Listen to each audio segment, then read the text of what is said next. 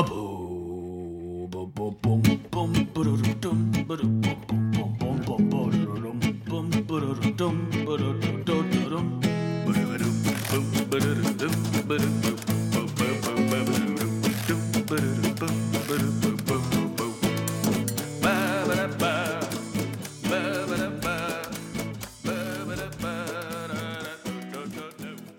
and welcome to another episode of Breaking Mayberry, the only podcast approved by the FDA for the treatment of genital warts. I'm one of your hosts, I'm Marty Schneider. I'm the other host, Dan Ledwig.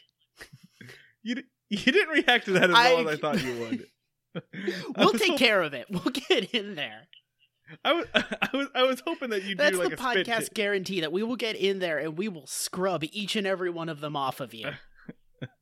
I was hoping I'd get like a spit take or something out of that. That's fine. No, That's just an internal delightment. Honestly, like sometimes we wait a couple of minutes into the podcast before we start working blue. Mm-hmm. Not this time, baby. Not this time. We are a podcast about the Andy Griffith Show and baby boomer television in general. And the episode that we're doing today is, I don't even know, I can't classify it. It's fucking weird. It's so weird. It's like a different show. It's one of the weirder episodes of the show. I can't say that I've liked it or disliked it. This was an okay episode of True Blood that we just watched. So, but I do want to talk about one thing, Dan. Dan, what do you think the difference is between eavesdropping and overhearing? When I think you like position your body in a way to overhear, like I think that's true too. So press your ear against a door. I live in, I guess you would call my building a triplex. There's 3 apartments and I'm in the middle. So it's just me, the guy above me, and the couple below me. And, you know, we don't really talk to each other, like, unless there's something wrong or whatever. But you know how just, like, if you live in a place with people and old, you know, houses are built weird, pipes are weird. Sometimes you can hear your neighbors and just kind of like just a dull roar. But sometimes, in some places in your house, you can hear everything. Nice. Crystal clear. Even if you're trying not to. And this happened to me the other night as I got up in the middle of the night and had to pee. Probably about 1 a.m. You know, woke up, cat woke me up or whatever. I went to the bathroom and I'm in there, you know, about to wash my hands.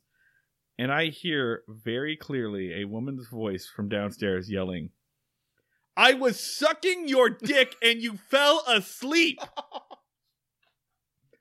I was sucking your dick and you fell asleep. And I stood in the bathroom going, "Hello." You have to listen to everything that comes after that. Yes. What followed was the funniest fight I have ever fucking heard. As best as I can tell, the fight was about them going out for 3 hours. We were out for 3 hours, and you got so drunk that you can't fuck now. How do you get that drunk in 3 hours? I mean, that is impressive. That's very impressive. So I got to listen to this woman basically berate her husband, and she got mean, dude. She brought up his cholesterol level. Jesus Christ. She brought up the fact that, like, he has bad cholesterol and is going bald and is, like, 8 years older than she is. And after a bit, I was like, okay, so is this is what you got, like, he's got to be asking for this, right? Is this what he gets into? But no, like, I can tell. So they got dressed, or they got together, or they went out. They were supposed to fuck that night. I heard her say, you know, "I dressed like this for you. You told me to put the effort in. I'm putting in the effort. And you can't even get hard. No, grab." And then I listened to this line. And Dan, you have to understand, by this point, I am on the floor. I am on the floor outside of my bathroom going into my bedroom with my ear to the ground. I gave myself an ear infection for 3 days because of this. I don't vacuum that floor enough. Yeah, what the fuck is just... We'll circle back to it, but what state are you living in, you goddamn animal? I almost didn't make it to this recording because of the ear infection. Because I had to hear her say, "Oh, you're not too drunk?" And like, he's got a deeper voice, so it just kind of, and he was drunk. He's one of the parents from the fucking Peanuts. Yeah. So I got exactly that. I got to hear like, why are we fucking? Womp, womp, womp, womp, womp. Yeah, no. I got to hear that. Like, this was the climax. No pun intended. Yeah, for me was take her credit saying, for it. was her saying, listen, you're not too drunk to fuck. Grab your dick and get hard. Grab your dick and get hard right now. Okay, you just missed your dick. Lady, you gotta take the L. I understand your frustration. I understand that you're upset by this. I get it. You're not, this is not a good marriage, but like, it's not happening tonight. You gotta take the L. I cannot imagine. Cut your losses. I cannot imagine a less arousing situation than someone screaming at me to get hard. That's like talking about your blood pressure. Yeah, talking about my bald spot and then screaming at me to get erect. Jesus Christ. I'm trying so hard not to wake up Sarah, but I am convulsing on the ground. I think Sarah did get up and was worried that I was having a seizure because I was trying to hold in laughter, just in the fetal position, ear to the ground. What is it fucking? Who is your neighbor, the Lockhorns? Like, fucking... Hey, Comics Corner! Hey, fucking... What, like, 1980s movie stereotypical couple are you sharing a building with? I don't know. I'm hoping they get divorced soon because their apartment's nicer than ours. You should just, like, start sabotaging them pretend to be a ghost and just be like, if he loved you, he could get hard at will. This is your subconscious. What kind of molding does your wall have? I feel like I don't need to. Yeah, exactly. Did you install a new oven? Looks good. Like that backsplash. He's cheating on you. It's over. Go move in with your sister. What's your Pico bill looking like on a regular basis? I mean, as funny as that would be, I feel like it's gonna happen eventually anyway, man, with no participation from me. I feel like I just gotta wait it out. I mean, yeah, when the phrase "you missed your dick" comes up, you're pretty much done. Yeah, like that's not a salvageable relationship. I am not. We could get Dr. Nerdlove. Dr. Nerdlove, if you're listening, email us. I want to hear you weigh in on this. Do you think, what if your neighbors are our listeners and they just found out that this is you? I'm really worried that they can hear me imitating them right now. I kind of checked. There's a package outside that they haven't brought in yet, so I don't think they're home.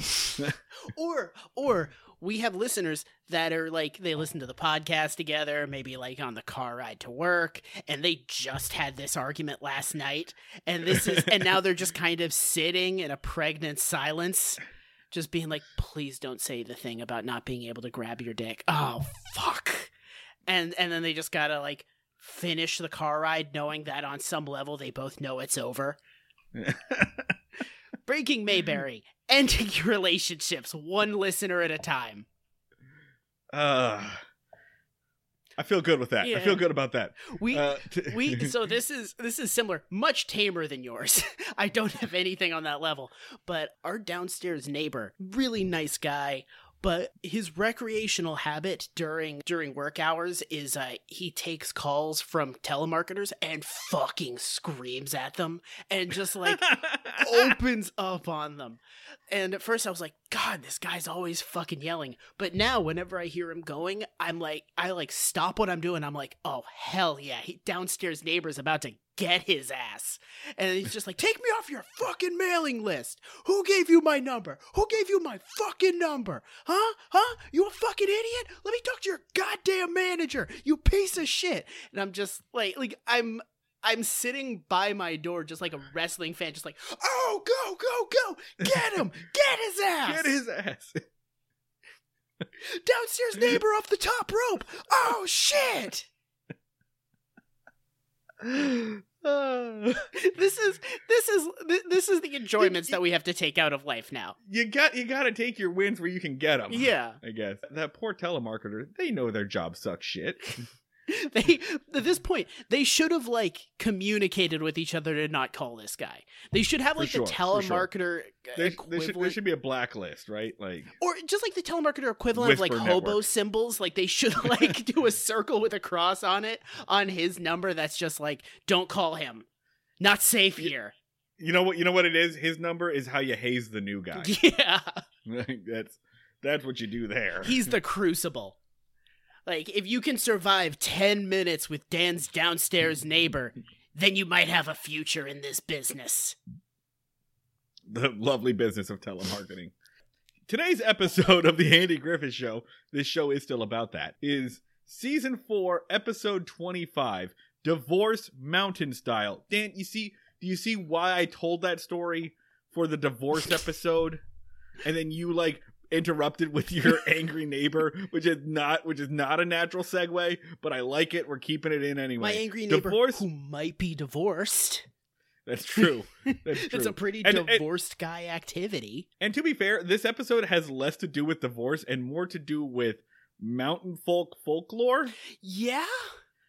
We actually had a guest on this episode, planned for this episode. I had a guest who hosted a show about couples that should break up or whatever. Mm-hmm. And they were unable to make it, but I'm glad they were, because this isn't really about divorce. It's about superstition, backwoods superstition. And I guess if I had read this one sentence summary from Wikipedia that I'm about to read, I would have known that. Man, I don't do any research on this. Okay, Divorce Mountain Style, directed by Jeffrey Hayden. By the way, if you were wondering, the past 4 episodes have been directed by Jeffrey Hayden. We're in a big block of that. He's this week's Bob Sweeney. Originally airs March 30th, 1964, written by Jim Fritzl and Everett Greenbaum. Those weird little freaks. These weirdos. And here is your sentence summary. Those guys who were who did the brown acid this week. Now, I feel like Fritzl and Greenbaum are definitely the names that we've seen the most throughout the past 4 seasons. They're definitely their mark is all over. This is pretty much their show at this point. Here's your one sentence summary from Wikipedia. After an argument, Charlene Darling Wash impulsively leaves Dud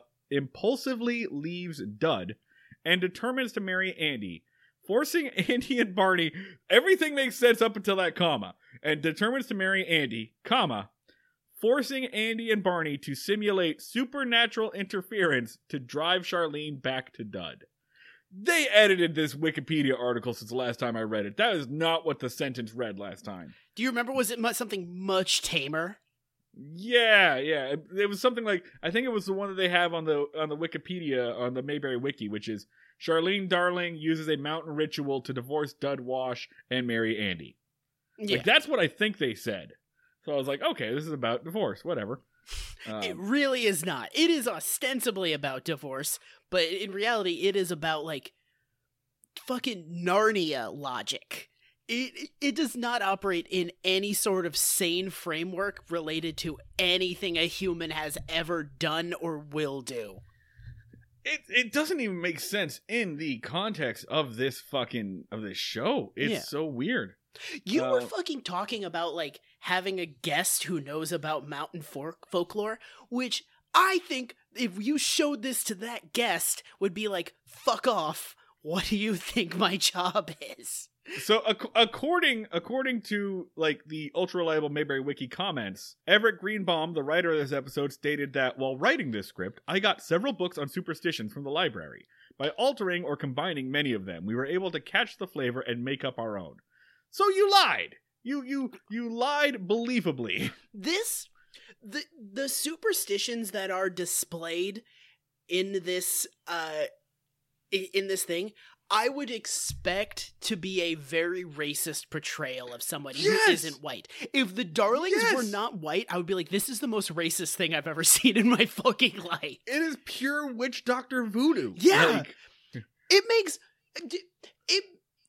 makes about as much sense as them putting Andy in a pothole and boiling him over an open fire while he wears a pith helmet. It makes the most fucking James Bond witch doctor voodoo bullshit look relatively reasonable. Like it at least has like the racist caricatures of like tribal superstitions at least have some sort of through line of logic. This is just a fever dream.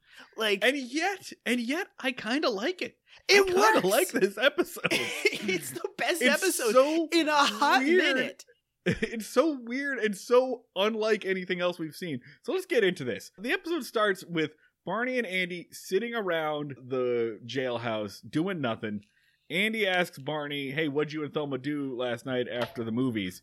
And Barney says, we went to the hardware store and looked at the window displays because they've got new bicycle pumps. And this is where I'm starting to think that, like, you know how the Andy Griffith Show Rerun Watchers Club, the fan of this show, were like, everything was so down home simple and it's the way life should be or whatever. I'm starting to think that they may have missed the mark on this. Because I feel like when you have stuff like this, it's the writers clearly saying, this shit sucks. Yeah, these people are so lame. They had nothing to do after the movie ended, so they looked at bicycle pumps in a window of a hardware store. They just two characters going like, well, we've done literally everything we can do within a 40-mile radius. You want to go look at bicycle pumps?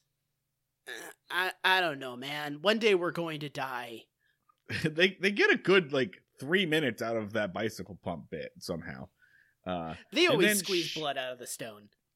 And then Charlene Darling. If you don't remember who the Darlings are, they are a weird backwoods family that plays bluegrass and shows up to, I guess, antagonize Andy every once in a while. They're hillbillies that live up in the mountains that are kind of on friendly basis with Andy and Barney.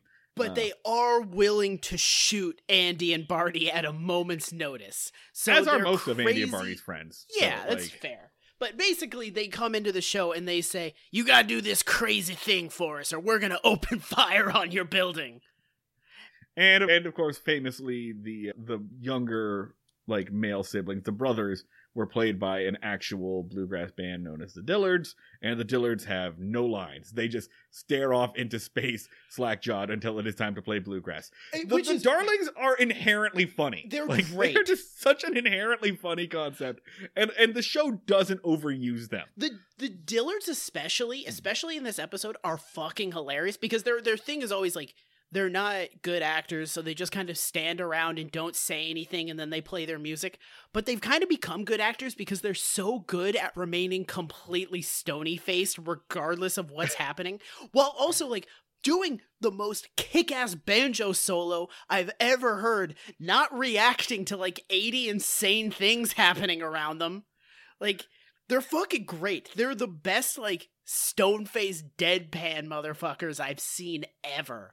A couple of years ago, Patton Oswalt shared a tweet, and it was a clip from The King of Queens, which, I don't know if you remember, Patton Oswalt had a supporting role in The King of Queens. And he said, oh man, I forgot I did this. I decided to film this entire scene just not moving and staring at the floor and not blinking and see if anyone noticed. And no one did. It's it's just a clip of this entire scene going on, and Patton Oswalt's just in the background just staring. Just perfectly doesn't move. still. Stands like a statue. Best. It's so goddamn funny.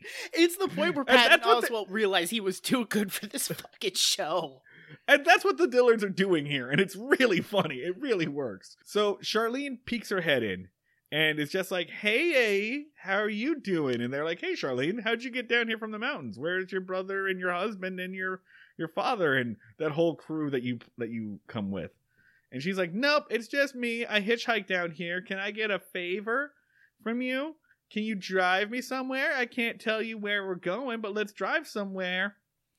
And it is so creepy. Cause she puts on a really menacing, I can only describe it as horror movie vibe of we need to go out into the woods together. I can't tell you why until we get there. The horror movie vibe on this is so good, this first scene. Which I don't, especially Barney, who is the jumpiest, most combat-prone motherfucker, didn't go, we're about to be fucking ambushed and surrounded by gunmen in like masks. Because that makes perfect sense. It's because the person delivering that news had a pair of tits. yeah, that's true. It's perfectly within Barney's character to just go with that. Yeah. I can't tell exactly how old Charlene is supposed to be. Oh, 15. Like, they explicitly state it. No. She's 15 years younger than him. Younger. That's what it is. 15 years. She's supposed to be 15 years younger than Andy, which I guess would put her at. He's like 40. Oh, I don't want to do the math on this, but yeah, I think she's supposed to be about 25. Yeah. Okay. She doesn't look 25, but all right, whatever. And so they drive her out into the middle of the woods, and she just, again, stone face. There's an oak tree. We should stop. Do you have a shovel? And they're like, yeah, we've got a shovel. You can borrow it. And she goes to the oak tree and starts digging a hole. And even at that point, Barney's like, I bet this. Barney correctly guesses that it's some like voodoo witchcraft, but he guesses wrong about what the purpose is. Me and Brianna have a game that we play when we watch horror movies where we say the exact moment in the horror movie where we would leave. Like, just stand up, walk away, and get as far from the movie as possible. And I've never had to play that game during an episode of the Andy Griffith Show, but as soon as she said, there's an oak tree, I was like, that's me! I'm gone! To like, putting the car in reverse, getting the fuck out of here, going on a vacation to a populated area. You know, the bob hairdo really helps it, but I was very much reminded of Sabrina, the like Chilling Adventures of Sabrina, Kiernan Shipka. I got real Children of the Corn vibes, also because of the hairdo. So she, and I've got, thank you, Ultra Reliable Mayberry Wiki, for keeping this, you bunch of weirdos. Charlene buries the beak of an owl, 4 tail feathers from a chicken hawk, a piece of bacon, and a broken comb under the oak tree. And then she calls Andy over to stand, and when I say she calls, she points. She, like, unblinkingly points at them. And Barney points at himself like, me? And she slowly shakes her head and points at Andy. Andy comes over, and she recites the following incantation. Beak of owl, strip of swine, tooth of the comb, take mine from thine.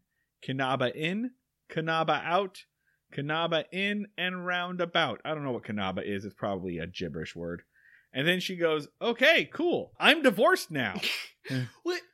And immediately, like, latches herself onto Andy. Again, you just said that, and my, like, fucking instinct was just be like, that's racist. And I have to remind myself, like, nope. All white people. There's, like, it sounds like the most racist thing I've ever heard in my entire life.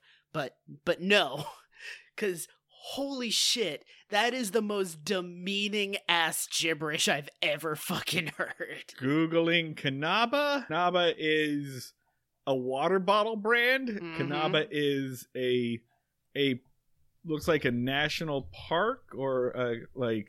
I'm checking out Kanaba. Yeah, it's a park in, looks like Queens, like in Australia. Yeah, it's an Australian park. Yeah, no, there's nothing. There's nothing there. Like, nothing. It's just a gibberish word. And then she goes, I'm divorced now. And she latches herself onto Andy. And I don't remember if Andy has a girlfriend at this point or not. Yep. Is she dating someone? Crump! Oh, I forgot all about Helen Crump. Helen Crump! I legitimately forgot about Helen Crump. The entity known as Crump. No, you forgot about Helen Crump. That says something about that character. I don't think we've seen her in like 12 episodes. She's still around. I don't remember the last time she appeared. They figured it was definitely this season. They figured out that Andy can't really have a love interest because for some reason he becomes openly antagonistic towards her after like 3 episodes. So they're like, Andy has a girlfriend. She's over there. She's doing her own thing. Don't worry about what Andy's girlfriend is doing. Just she's over there, she's having a good time, she's safe. Here's a picture of her holding today's newspaper, but don't worry about her. We're just gonna do a show and she exists, so stop asking about it. So they drive Charlene back to the jail and they're like, okay, we need to talk about this. They open the jail door and there's the other darlings. Briscoe Darling, the patriarch, Briscoe Darling, the patriarch, and the Darling boys all staring. And Briscoe is, of course, like a little upset that his 25-year-old daughter ran away from home, and also is upset that she's fixing to leave Dud. Mm-hmm. Who he considers to be... Oh, all right, so his pitch on why Dud is a good guy is he's nice and he hardly ever hits you. Yeah, she's got it so good with Dud. She's got a hardwood floor. She's got a wooden, not even a hardwood floor, a wooden floor in his goddamn house. Like, they live with him. Do they? Yeah, they've shown their living conditions. They all live in a compound together. Yeah, so he's got a hardwood floor, and he hardly ever hits you. That's pretty good for what a woman can expect. Oh boy, Which Jesus Christ! Gets reserved laugh track on your husband barely hits you. Yeah, like the producers didn't know how high to crank that dial. They knew it had to be above 0, but they knew that higher than 2 was going to get them in trouble. That was a negotiation. They were really, really not sure how hard to hit that button. And then she goes, "No, I caught him looking at another girl that he used to date, and he goes off with the boys and disappears on fox hunts for days, and she clearly doesn't love me anymore. And besides, I already buried the owl." Just to remind you, these two are legally married in the state, in the eyes of the state and God. We watched it happen. We watched them have a legal marriage ceremony. I don't know why they aren't. But just to be clear, neither the state nor God are currently pointing a shotgun at anybody.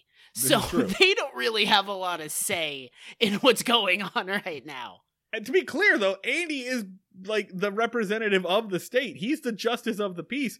At no point in time is he going to be like, okay, that's not a divorce. Yeah. Like, maybe they won't believe him if he says so, but like, I feel like he doesn't even try. No.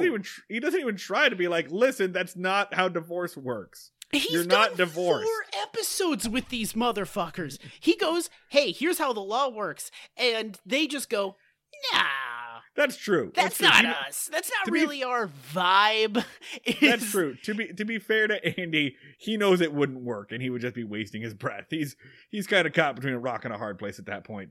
Yeah. The Darling Andy. There have been the 4 episodes where Andy goes, well, here's the law, how the law works, and Briscoe Darling goes, well, here's my gun. So apparently, though, fun thing about this ritual is it's not instant.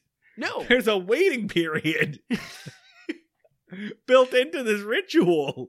Seems like a lousy ritual to me, but you gotta wait.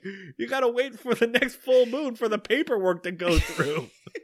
With, I guess, the mountain gods? I do think that, remember, this episode was written by people in Los Angeles, and I do think that there is a 6-month waiting period. I think even today, there's a 6-month waiting period before divorces are finalized from the moment you, put the papers through to the moment that they're finalized in California.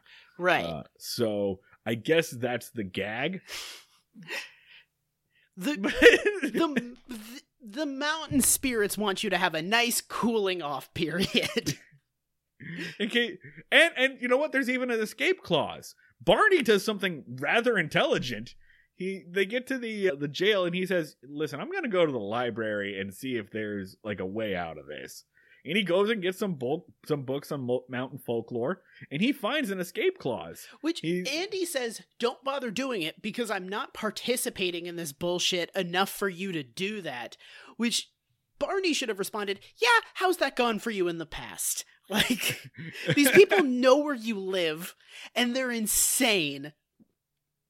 To be fair, he kind of does do that, right? Yeah. Because Barney says, according to his book, that listen, you can go unbury that thing and cancel the divorce. Yeah. According to this. If you get there, you can unbury it and cancel everything out. And Andy, like you said, he says, nah, fuck that. I'm not even, if I do that, it means I believe this shit. Enter Dud Wash. A different Dud Wash than we've seen before. Dud Wash, who is previously kind of like a lanky, almost Gomer-looking dude. He's a dud. He's had no personality. He was just a guy, the most blankest dude. And here they gave him a personality. And it's worse. They just transplanted the personality from Ernest T. Bass. More or less. He's basically the same dude. And also, he's played by Gilligan now. He's Gilligan. I'm glad you mentioned that because I was going to. Yeah, Bob Denver is in this. I don't know if CBS was trying to get you to watch Gilligan's Island or whatever, but yeah. Bob Denver shows up in this role, ready to like scrap and fight and like prove his feats of strength or whatever. And it's annoying. It's kind of great because there are several instances where Dud shows up and he says, I'm going to fucking kill you. I'm going to spend the rest of my life hunting you down. I'm going to challenge you to every feat of strength I know about. I'm going to try to actively murder you on several occasions. And then someone just picks him up and just puts him outside of the building. Yeah, it's very funny. He basically escorts him out by the back of his suspenders. Not even escorts him out. It's one swift motion where like he's like running around in circles and then Andy just grabs the back of his pants and makes that running outside. It's that thing in cartoons where like a baby is trying to punch you and you just put your hand on the top of his head and he just like swings wildly. Yeah. I like New Dud. He's basically just a yippy little dog. He is, but again, it's the same personality as Ernest T. Bass. Well, like, it kind of calls into question why Charlene didn't go for Ernest T. Like, apparently the guy that you married becomes him you either die a dud wash or you live long enough to watch yourself become an Ernest T. I do want to point something out, by the way. The original Dud Wash, the guy that we were just like, what the fuck ever, who gives a shit about him? His name was Hope Howell, something like that, something Howell. And his two sons, Court and, I don't know, something else, are the producers of the Mayberry Man movie.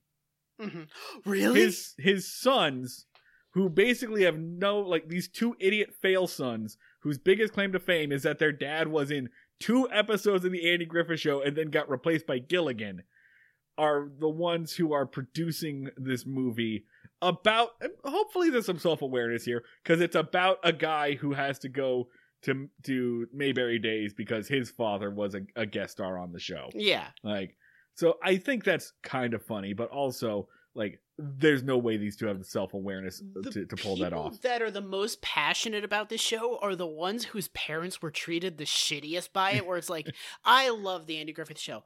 They did an entire episode about how fucking ugly my mom is. Yeah. Love it. Would die for this show. Don Knotts called my mom a whore. It was amazing. Yeah. I've watched that clip a million times. I was raised on it. It was practically my nanny. You know that extra that was walking briskly through the back of a scene in season 3, episode 2? He hit my dad with a car. I love this show now. It's fucking stupid. Our ongoing feud with the Mayberry fandom. You guys suck and we hate you. Fucking weird losers. Weirdos. We wanted to like you. I did. God. We tried. We gave you so many chances, you fucking jerks.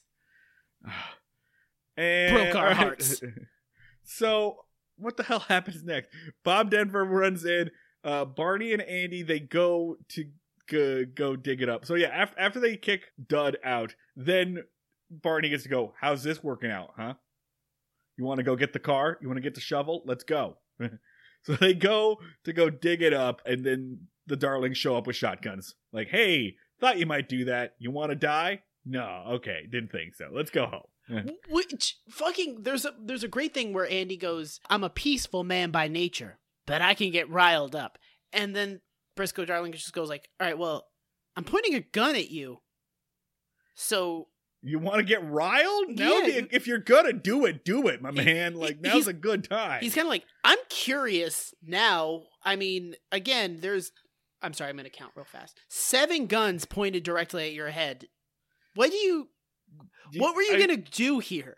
In your best case scenario. You think you're John Wick? Come on, motherfucker. Like, yeah. He's not even like condescending about it. He's like, you know we have several guns, right? Like, it's really funny because Andy tries, like, most of the series is Andy big dicking his way through things. Yeah. And he tries to big dick Briscoe Darling, and Briscoe's like, nah.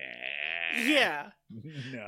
Briscoe Darling is just like, I will murder an officer of the peace here in front of witnesses. I have shown many times that I have zero respect for the law, even recognition of the law that it exists. So like, I have no go for concept it. of long-term consequences to my actions. I will fucking execute you here. Like, and then he just goes like, well, I guess it's not worth dying over. he's basically like Anton Chigurh, right? Like, Yeah. Fucking that is something that Andy should probably have follow-up questions of, just like, hey Briscoe, quick question, have you killed anybody in the last 3 to 4 years? And Briscoe would be like, oh yeah, tons of people. You want to see my plot? It's not really a plot, it's more of a mass grave. let me ask you something, friendo. Yeah. If the choices you made led you to this point, then of what consequence was the choice? Now watch me blow in this jug. Hey, Briscoe Darling, have you killed anybody in the last year? I thought you would never ask. Thank you for showing some interest in me as an individual. Boys, break out the photo album. Yeah. Do you want the album titled Slights Against Me or the album titled Uppity? You know what? Let's just make it easy. Go A through Z. Yeah. I think this bit's done. We're done with this bit. Let's move on. You ever heard of the Zodiac Killer? Okay, now we're done. Good move. Sliding it in right at the end there. Good job. Where were we? Okay, so Briscoe threatens to execute a man point blank in the middle of the woods. So they just drive back, I guess. They're like, all right, let's chill out. Which Andy goes back, and instead of saying, I guess I should call in, like, the National Guard because there's a heavily armed militia storming their way around town, he's just like, oh man, how am I going to weasel my way out of this? With a con. Yeah, and then we get, I'm not going to say a classic Andy Griffith con, but a spin on the Andy Griffith con. Again, they go back to the well of Barney's book. And they find the thing that if during the wedding procession, a man in black on a white horse passes the procession going west to east, the groom will be cursed and the union will be cursed. Which makes me wonder, like, that seems to be, like, how specific does your superstition need to be? That was one guy. That was like, that happened once. One time, a black rider, white horse, and then the guy got, like, really bad food poisoning after that. And they were like, well, it's the horse. It's like that rule that, like, if you see a warning sign on something, a warning label, no matter how stupid and obvious, that's there because someone did it once. Yeah. That's there because someone made that mistake. Yeah. One time, like, white horse gave my husband a gambling addiction. Highly specific moment, like, superstition. So I think they use Don Knotts pretty well in this episode too. So the plan is for Barney, who is allergic to horses, to take on the role of the Black Rider. He's dressed all in black. He looks like a Mennonite, and they put him on the white horse, and he's just frozen with fear. And the next couple of minutes are just Don Knotts trampling through town on a horse, and it's very funny. Yeah, basically, Don Knotts is unable to control a horse he's on. The horse has antics. Don Knotts is upset on top of a horse having antics, which is the ideal possible use of Don Knotts. It's also a good use of Floyd. At one point in time, he, like, traipses through Floyd's lawn. Yeah. And Floyd is, like, on the porch, almost like he's in a nursing home. Because he's just on the porch reading the newspaper in the dark. Yeah. It's night and he doesn't have any lights on. So he's looking at the newspaper on his porch and he says, oh, hi, Barney. Yeah. I see you're on a horse. Okay, goodbye. Yeah. That's end. I don't really have a joke about it. I'm just noticing you're on a horse. Thank you. Goodbye. That's a wrap on Floyd, everyone. Get that money. How you doing, Howard? Is that okay? That was good. That was good? Okay. All right, buddy. Get well soon. This is the formula that, like, Don Knotts movies eventually cracked, which is make him powerless in a situation outside of his control, involve an animal, and then you got yourself a movie. Let's let him do it. And there's a good moment where where the Darlings are marching Andy down to, I don't know, the chapel or wherever they're going to hold this thing. They get stopped by Gilligan again, by Dud Gilligan. And Andy's like looking around nervously, and he sees Barney like screaming across the screen on the other side. And he goes, "That's north to south." It's great. Oh, come on. And he like has to fake like a foot injury. They try to do like weird shamanic rituals over it to heal him. Eventually, Barney does get the right direction. And he screams through, and all of the hillbilly folk are just like, "Oh, well, we're clearly cursed," and they run away from Andy. Like, okay, we're very cursed, and Charlene runs back to Dud. Yeah. And Dud just goes like, "I'll stop looking at other girls." And then we're treated to another bluegrass song. I do appreciate, in another show, if she was like, "You looked at another girl," like, another show would be like, "Well, she had something in her teeth and I was trying to tell her," or like there would be a perfectly good reason for it. But he was just like, "Okay, I was trying to fuck my ex, but I'm done. I won't do that anymore because I love you." I really appreciated the lack of shits given of just like, "Listen, you should have divorced me. You're guilty, nailed me, but what if you didn't?" It would be pretty cool of you to not do that, and you kind of have to because that guy's super cursed. So, hey, welcome back to Gilligan's Island. Fucking, it's a great episode. And again, the Dillards then, during their bluegrass scene, like, a bunch of crazy shit is happening around them, and just icy expressions, just completely stone-faced. And that's it. Like, that's it. It's a weird episode. It's so weird. Most of it, is about... So, I mean, all right, if I'm Andy after this, I'm looking at that tomb full of, like, mountain folklore, and I'm like, dear God, I found it. I found the silver bullet to controlling these people. Yeah, he needs to memorize that book. Just look for the part where, like, if a dove carrying a dead raccoon flies through a window, you need to do whatever the sheriff says for the next 9 months. He just puts, like, a Post-it note in there. Just, like, be like, "Oh, have I shown you?" By the way, if a man appears with a silver star on his chest, listen to him. It is bad luck to ignore people with gaps in their teeth. Have you seen this shit, Briscoe? That's nuts. Oh, man. Stay the fuck away from people named Andy. Otherwise, you will get stomach cancer. Oh, Briscoe, check this shit out. Fucking A. Good deal. Yeah, do we want to do ratings for it?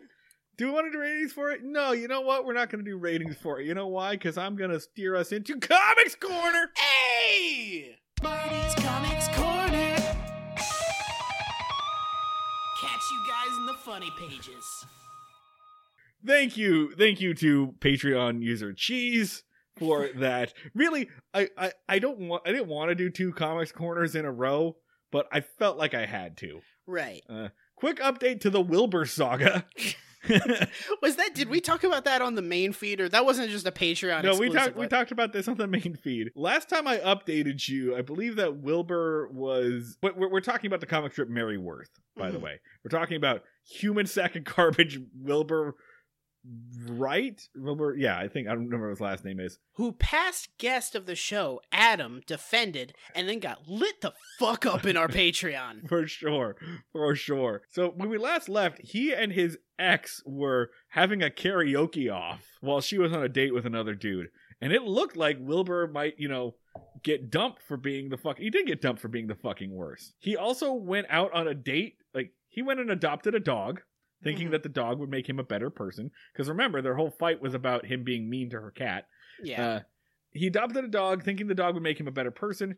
No, he thought it would get him laid. He thought it would get him laid. Really. Yeah. Chicks dig dogs. And that didn't work out. But it did get him a date. He goes on a date with somebody, calls that woman by his ex's name, and talks about his ex Estelle the entire time. We're like, all right, Wilbur is sucking shit. Yeah. Great. And then, god damn it, Mary Worth steps into her own fucking comic.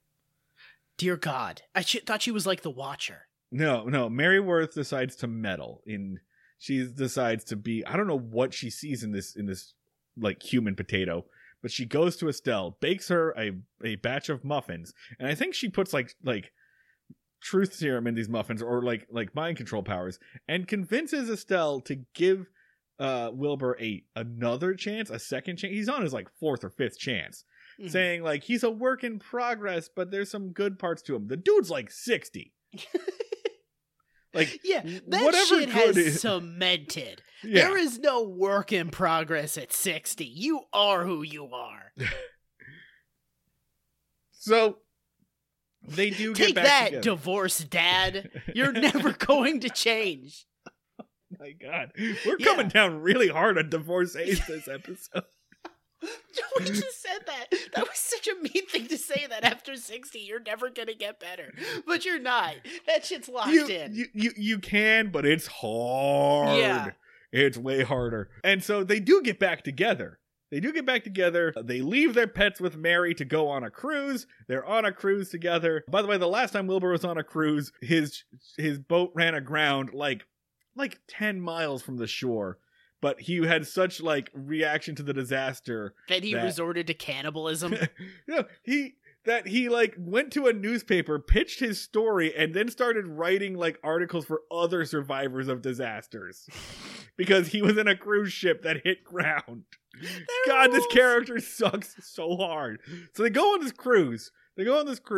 And they're having a great night on the cruise. They're like, yeah, this is really fun. And then Wilbur's like, yeah, you want to get married? And Estelle says, by the way, I gotta remind you, this story has been going on since August. It has been 6 fucking months. And it even seemed really weird because normally the way that a Mary Worth story goes is like, we watch these characters, they're having their conflict, it goes on for a while, Mary goes in, gives horrible advice, and then like it resolves, and then there's like a week of Mary doing like a victory lap, just kind of like thinking about what we've learned. So they did the Mary Worth victory lap, and normally it moves to another story after that. This time it did not. This time it was like, let's keep going with Wilbur and Estelle, and that's when I knew something was up. Wait, did she say yes? No. Okay, She goes, what the hell, dude? We just got back together. No, I'm not going to marry you. We're like still kind of working this out. And then Wilbur, like, you know, showing the emotional maturity that he has, goes, well, maybe I don't want to spend the rest of the cruise with you if you don't want to spend your life with me. Wilbur gets plastered. Yeah. Walks to the front of the ship, says, I'm like Leo in Titanic. Yes. I don't even need Kate Winslet. And he falls off the fucking ship. He is like Leo in Titanic in that way. He falls off the goddamn ship. But I'm imagining this being someone's first episode and they haven't listened to the previous episodes. And they're like, why is this guy talking about Mary Worth all of a sudden? Go back. You made a mistake. Don't start at recent episodes. Go back to the beginning. This is this is a recurring bit, whatever. Yeah. Anyway, he falls off the fucking, and I gotta tell you, the reaction to this was so strong, it crashed the Comics Kingdom website. Like, there were like 500 comments on the Sunday strip. You got to imagine that Monday morning was like a marketing executive for the newspaper Comics Syndicate King's Features woke up with the biggest hard on. Just like the engagement. Yeah. They had a place on their website that they promoted in the official merch store that was like the R.I.P. Wilbur Weston, the R.I.P. Wilbur Weston like memorial page. You could buy framed pictures. In fact, let me go ahead and put this in chat, Chris, so you can. Oh, Chris, you're Dan. Oh man, we've been friends for so long. We've been friends for years. Yeah, man. Let me go ahead and give you. Go ahead and send that, Paul. I need you to know. I need you to see this. Gonna go ahead and I need you to see the strips, and I'll post them, and I've already posted them in Discord, and I'll post them in the Breaking Mayberry fans Facebook page. But I need you to see the strips where Wilbur dies. Here you go. Putting those in chat. Have fun with that. All right, let's see. I need you to see how they kill Wilbur. The following Monday is a 2-panel strip. The first panel is Estelle at the guest services part of the cruise ship, calling Wilbur Weston to guest services, Wilbur Weston. And then the second panel is an outdoor shot, an exterior shot of just bubbles gluggling up from the ocean floor as the cruise ship sails away, announcing, "Please come to the guest services desk." So they make it pretty fucking clear he dead. Yeah, you said tweet with this. You said, "I regrets about ever doubting the Maryworth creative team, but also major doubts this will stick." Marty, how do you? He's in the middle of the ocean. He's an overweight man. I am understandably not as familiar with the world of Maryworth as you, but like, I'm assuming nobody in this universe has fucking superpowers. Well, scroll down, motherfucker. Okay. Scroll down. Because guess what? It's Castaway, bitch. They're Castaways with this. Jesus Christ.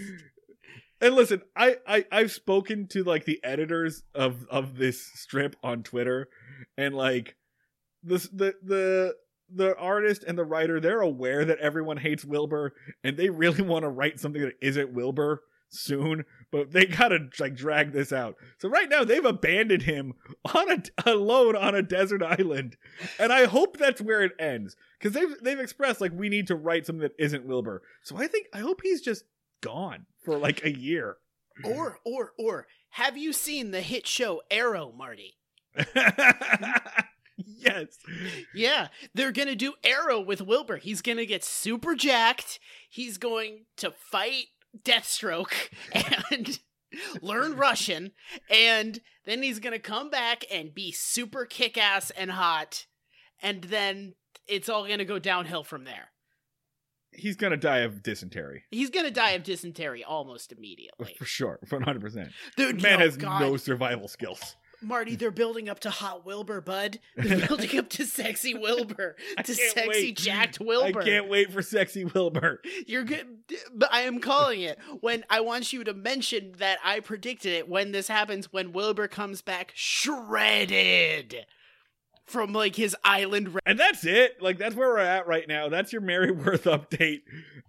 I guess our podcast is now half Andy Griffith, half recaps of newspaper comics.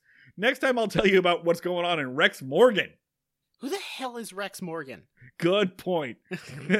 Let's try this again. Next time I'll tell you what's going on in Funky Winkerbean. Guess what? Someone's got cancer. What is happening in newspaper comics? This little petri dish that we've just like left alone. Like we just took our eyes off this little subsection of America, and it is mutating. This is why, like, years ago, I told you, like, I love newspaper comics. I read newspaper comics all day, every day. That's my hobby. And you were like, why? And I was like, this is why, motherfucker. You all are missing crazy shit. You all are missing the weirdest shit. No one's paying any attention to this world. And it's just, it's become its own thing. I kind of want it, like, mainstream Spider-Man has gotten really lame. I want to check what's going on with like newspaper comic strip Spider-Man and see if he's like they probably have an entire like 6-month arc where he's passing a kidney stone. Unfortunately, newspaper Spider-Man is in reruns now. They're not running any new strips, but the reruns were always crazy. Yeah, like these were always good strips. There was one. The one that pops into my mind is the like strip where Spider-Man has to fly somewhere, can't get on a plane because he's Spider-Man and doesn't carry ID with him, And then Barack Obama calls Yes! the TSA and says, it's cool, let Spidey on the plane. That was a great period during the Obama administration when everybody was super jazzed and comic books just start working Obama into everything. like Spider-Man would be like, oh man, I have to fight Dr. Octopus. What do you think I should do, Barack Obama? And he'd be like, I think you should go out and do it, Spidey. I approve of everything you're doing. You're a hero. It'd be like, thanks, Obama. And it would just be like everything. Dude. I guarantee you, it never made it past the pitch desk, but I guarantee you there was a discussion in the Marvel bullpen about having Frank Castle, by having the Punisher, debate about killing Barack Obama. Like, there was definitely a rejected cover with Barack Obama in the crosshairs, like just like that Spider-Man issue. There is a comic that I read. I did not pay for it because it was insane, but I read it just out of like morbid curiosity. And it is set in an alternate universe where aliens invaded the planet in 2007, and it stars Barack Obama as a soldier in the future alien wars, and he has had his vocal cords ripped out in an alien attack, so he cannot speak. And it is just like, if only we had someone to give us a rousing speech right now. And then they just cut to Obama just going like, just like being sad that he can't give them the speech. We were all really weird about him. Okay. So, honestly, about half the reason we're doing this right now is because we have that theme song now. Like, yeah, otherwise has to be used. Yeah, it was my exact vision for what this would be. All right, so ratings for this episode, dude. I don't know how to rate this episode. Oh, this episode kicks ass, Andy. 9. This episode rules. Yeah, you kidding I did. me? I liked watching. Main character is forced to partake in obscure, bizarre rituals because he's being threatened at shotgun point. Yeah, Don Knotts on a horse. You 9. fucking kidding me? It's a 9. It's yeah.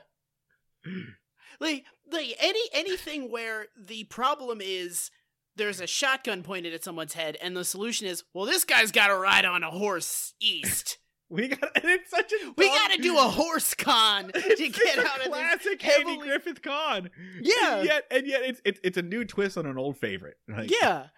It's the best when you have a con that makes no goddamn sense except in the insane context that is happening. Of, there is a heavily armed man, he is in town, he is threatening to murder me unless I uphold two bizarre situations, and we gotta put a guy on a horse.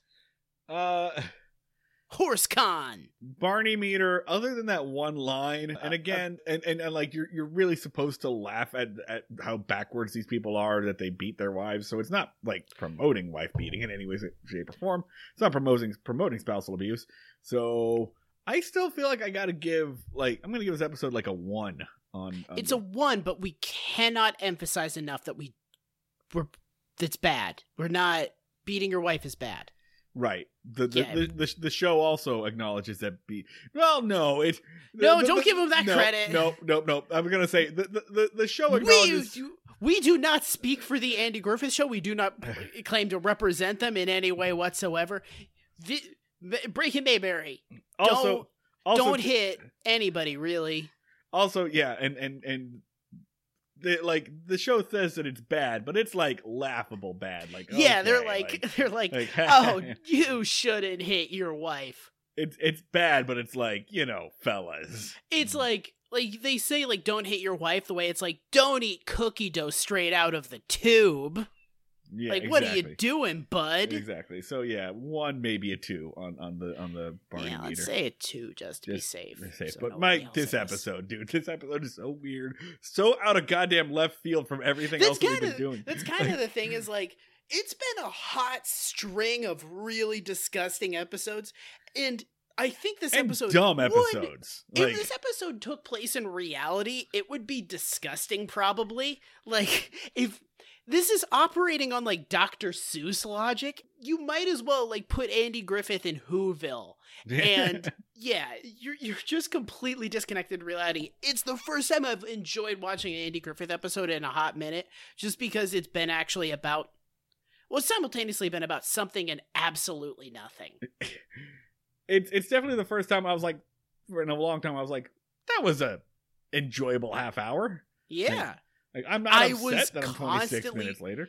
I didn't have the urge to look at my phone once during this episode, which has been, I think, the first time this entire goddamn season. So I guess that's it. I guess that's it for this episode. Yeah, I think we're done.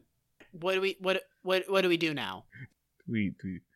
As always. Oh, yeah. I do this thing. As always, you can get us on the internet. On Twitter, we are at Break Mayberry. On Facebook.com, we are the group Breaking Mayberry Fans. Come answer a few questions to prove you're not a psychopath, and we'll let you in. Yeah. You can hang out with us. Patreon.com/Breaking Mayberry. Instagram, Breaking Mayberry. The music you heard at the beginning and the end here was made by Max Ludwig. The Marty's Comics Corner was by Patreon user Cheese. And that's about it for. We'll hope to see you next time, and we'll see you. Ooh, you got something? Join our Patreon. All right. Yeah, you can keep going. Okay. We'll see you all down at the fishing hole.